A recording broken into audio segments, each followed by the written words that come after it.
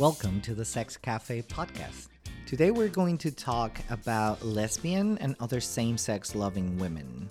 With me today, as always, we have a deluxe panel of speakers from UCF and around the Central Florida community. As usual, I would let my guests introduce themselves, who they are, and what do they do in the organization they represent. I'll get started with Andrea. Hi, my name's Andrea Gorney. I'm a licensed therapist. I practice as a virtual therapist. I also work in Osceola County. I provide LGBTQ resources and information and support to individuals within Central Florida, Florida in general, and sometimes even outside of Florida with the virtual therapy aspect. The majority of individuals that I work with are LGBTQ, so I work with plenty of primarily transgender individuals, and also a good chunk of lesbian individuals as well. Do you work with any particular age groups, or is it all across lifespan? Pretty much all across lifespan. I do practice a little bit of play therapy as well, and I've actually encountered children as young as age 10 that I identify as anything other than cis heteronormative. Good. That's interesting. I can't wait to hear more about your experiences and your work you do with the community. To my right, I have the Lindsay team. Let's start with Lindsay Neuberger. Okay, great. So my name is Lindsay Neuberger. I'm an associate professor in the Nicholson School of Communication and Media at UCF. And my area of research is health communication and risk communication. So mostly how we make messages to get people to do things that are good for them or good for society. So I am what I say, I call myself a toolkit person. I'm not a context person. I have a skill set around helping people make effective messaging. And so I'm not someone who only works in HIV/AIDS, or a person who only works in LGBTQ health, or a person who only works on infectious disease. It's like, what's the emergent issue? Let me help you tackle that. So I've worked in diverse contexts in that work. I'm also the vice president of the Pride Faculty and Staff Association at UCF, so involved in our LGBTQ community here on campus. Wonderful. Great to have you with us.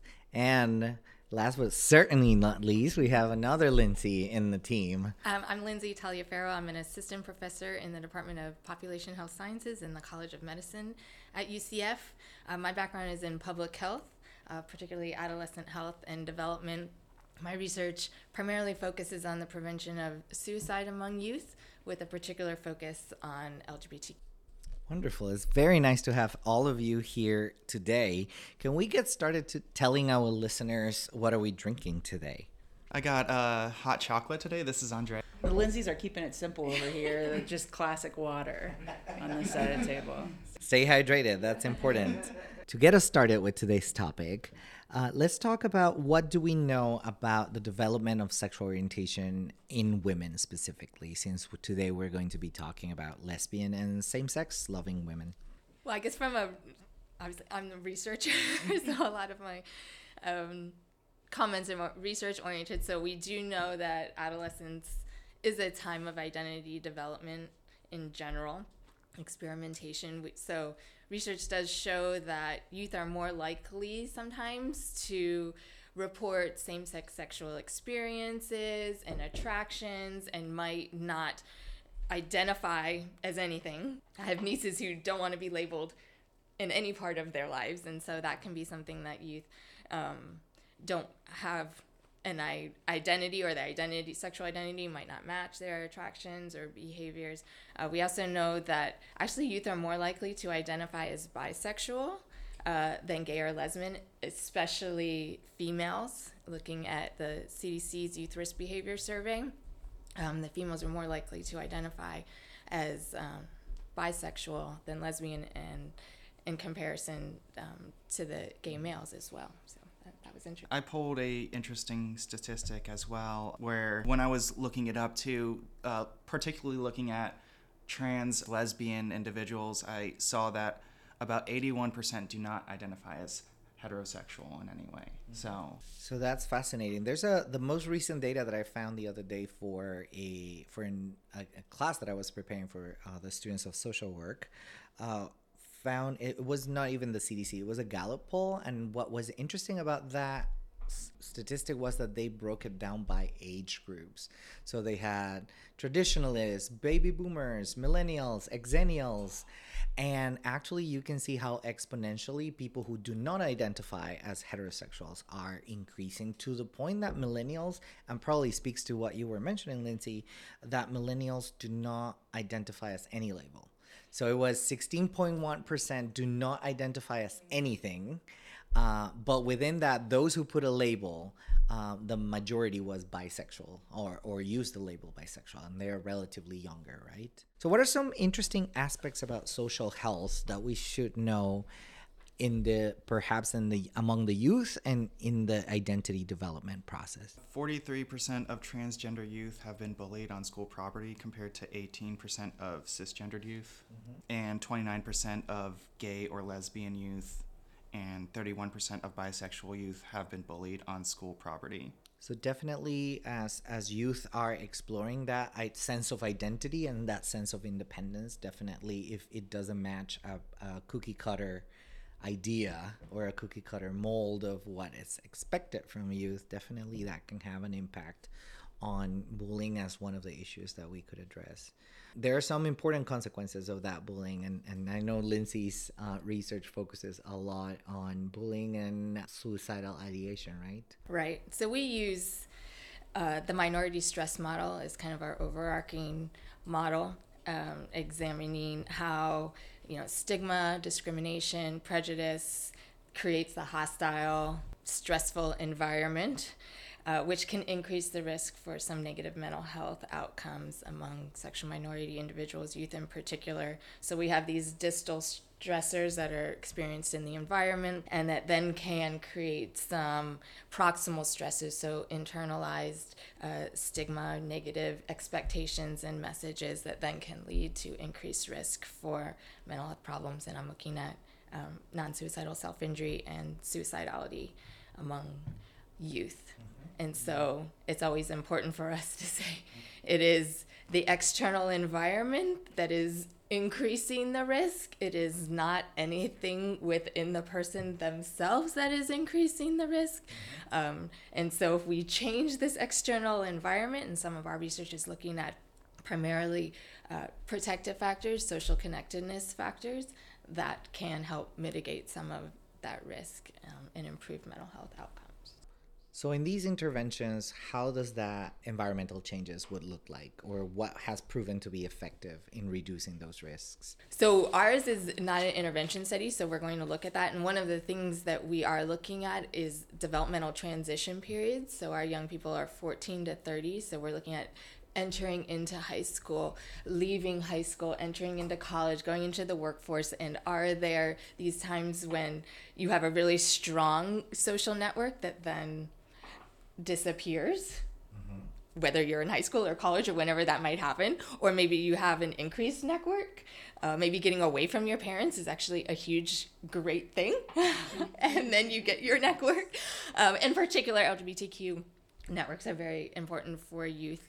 Schools is where some of our young people spend the most of their time. And so that's where our research is. And that's where we know when you have your gender and sexuality alliances, hugely helpful. LGBTQ inclusive curricula, helpful. And it's not only helpful for LGBTQ youth. It is helpful in reducing bullying and feeling and improving mental health of all the students in the school. Oh, that's fascinating.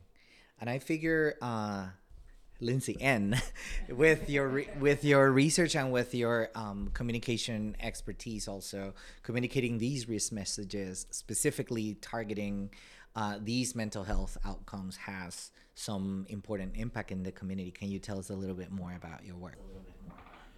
For sure. It's really interesting. I'm going to kind of piggyback on some of the stuff that Lindsay was saying earlier, because I'm going to be the most annoying person in America right now, because normally I'm like researcher hat. And in this capacity, I'm like gay community member, N equals 1. I'm going to tell you about my experience. So and we love that balance here. Exactly. Yeah. And I wanted to kind of like talk about what you were talking about with the LGBTQ curricula, right? Because obviously it's such a salient issue right now in the state of Florida. I have school-age kids, and with the legislation that's going on around the state about limiting what can and can't be taught in classrooms.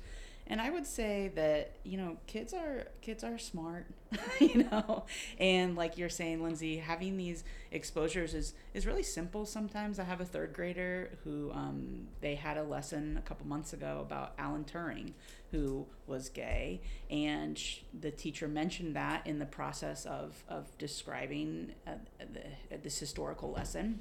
And one of the students raised their hand and said, "What's gay?" And they said, "Oh, well, he preferred to be with other men." And they said, "Oh, okay." And then they moved on with their lesson, and no one cared, right? And there wasn't a big to-do about it. It was just like, here is an important part of history you should know about. They are 8. No one, it didn't, you know, maybe some conversations, maybe some bigger conversations were had at home. There wasn't anything bigger than that in the classroom. I think that's really important, like you were talking about, Lindsay, just really simple, like that our 8-year-old can say, "Hey, I have 2 moms," and no one, you know, when they're that young, it doesn't really matter. And it kind of ties back to something earlier too, that I was hearing about, just these generational differences, right? About kids, when we talk to our kids about the kind of, you know, so-called "don't say gay" bill, our first grader who was 6 at the time was like, "Oh yeah, that doesn't make any sense." And then he said, "Well, a kid in my class is gay," and my wife said, "Well, how do you know that?"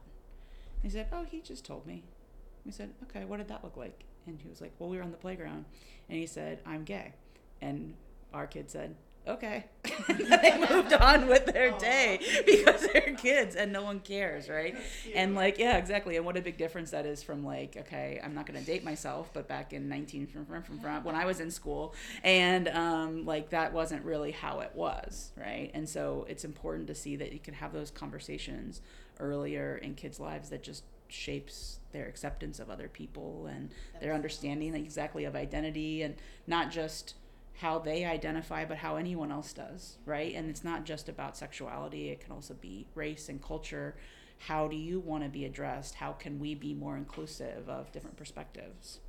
Yes, and that's fascinating because it definitely speaks to what Lindsay is hypothesizing here, that if you change that environment, eventually that internalized feeling of less worth or homophobia, or, you know, there's a constant push environmentally to feel that way inside, and that definitely can drive a change within a generation, which is the fascinating piece. We're seeing changes in our lifetimes, right?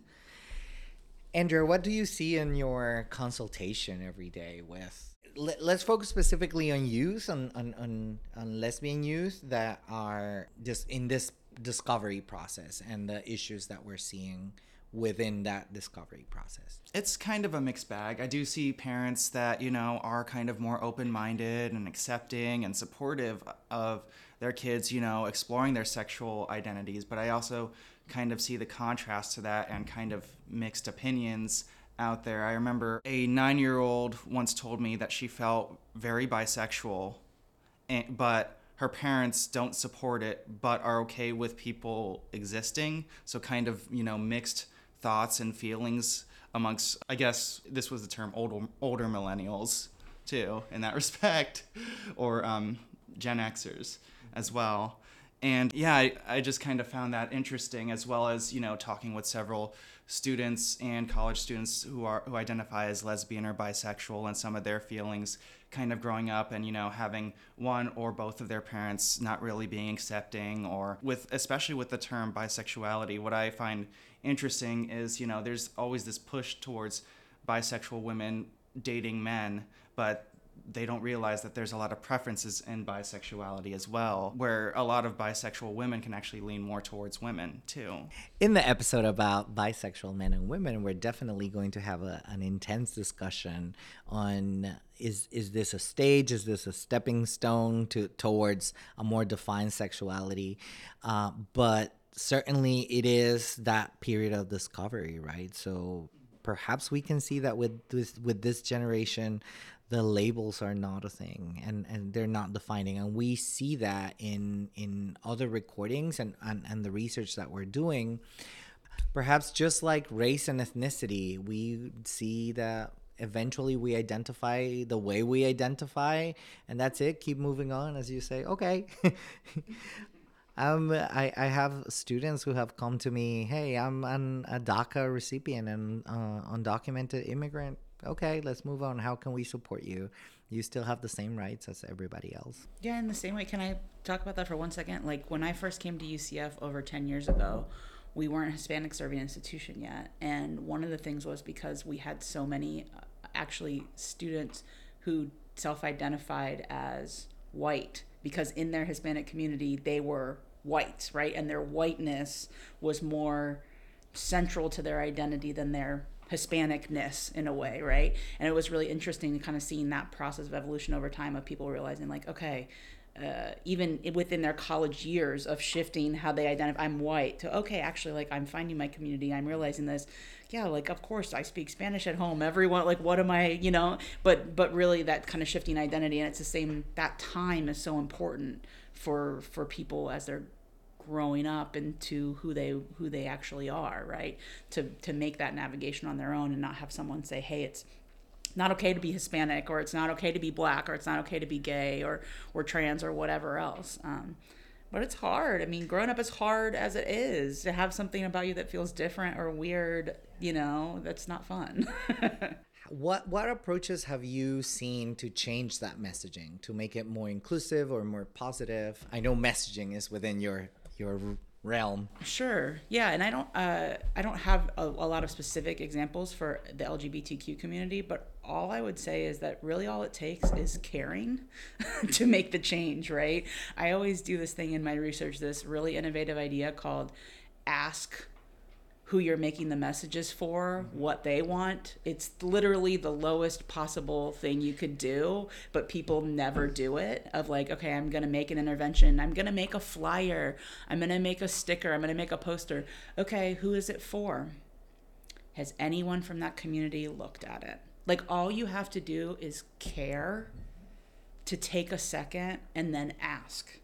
But the thing is that can be such a giant limiter for people, because they either don't care or are well-intentioned, right? And we want to encourage well-intentioned allies, to help empower them and not alienate them, but they don't take the time to kind of slow down.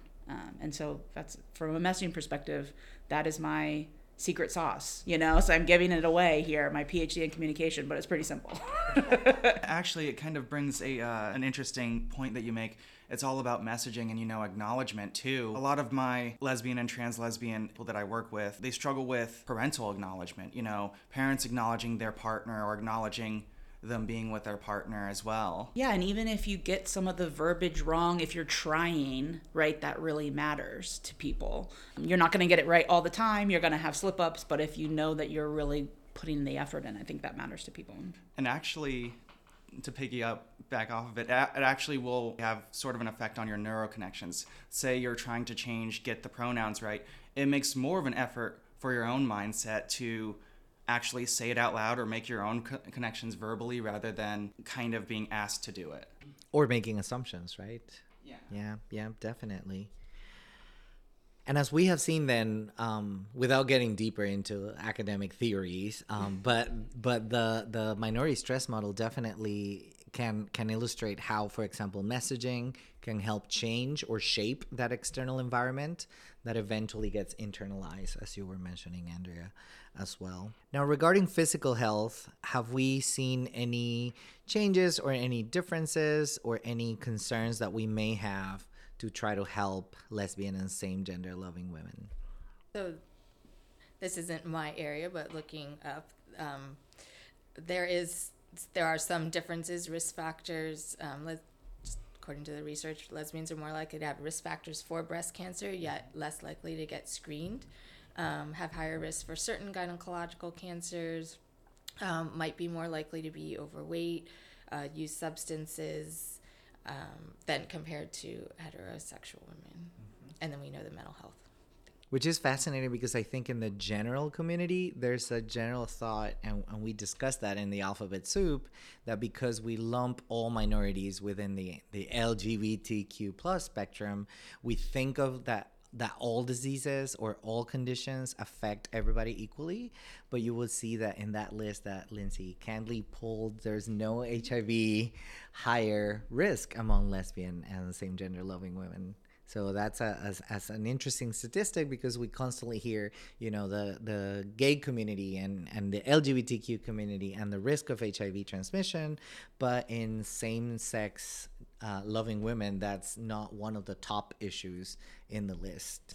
I'd also say that and part of our research, we are intentionally recruiting lesbian and bisexual women, not lumping them together. We do see higher risks among bisexual women. And just going a little bit back to that conversation, some bisexual individuals report being not accepted by the heterosexual community or the LGBT community, so that can place them at higher risk for certain mental health problems. So we are intentionally going to examine differences and not conflate. I also kind of want to add to that and say that for HIV infections, trans, lesbian, transgender individuals do have one of the highest diagnosis rates, which is why a lot of programs out there like Bliss Health, 26 Health, Spectrum Health, Crew Health offer options possibly to get PrEP or PEP with regards to, avoiding the spread of HIV infection. PrEP stands for pre-exposure prophylaxis, which is a pill that can be taken once a day to prevent HIV. It's kind of akin to taking birth control to prevent pregnancy. It's akin to taking HIV prevention control once a day. What support systems are in place for women and same-sex gender-loving women? So yes, there's a few organizations out there. I'm sure you both know of the LGBTQ Center that can provide an assortment of resources. Also based on the age range, the Zebra Coalition provides group services and support services for individuals, especially for homeless youth ages 13 to 24. The organizations that I've listed, a lot of them support the LGBTQ community in general. Bliss Health, 26 Health, Crew Health, Spectrum Health, generalized healthcare for LGBTQ patients. We will leave those links to those organizations in the episode comments, so our listeners can actually reach out if they feel like they can either use their services or provide some support to their services as well. And we will have some of them as well represented here in the conversation.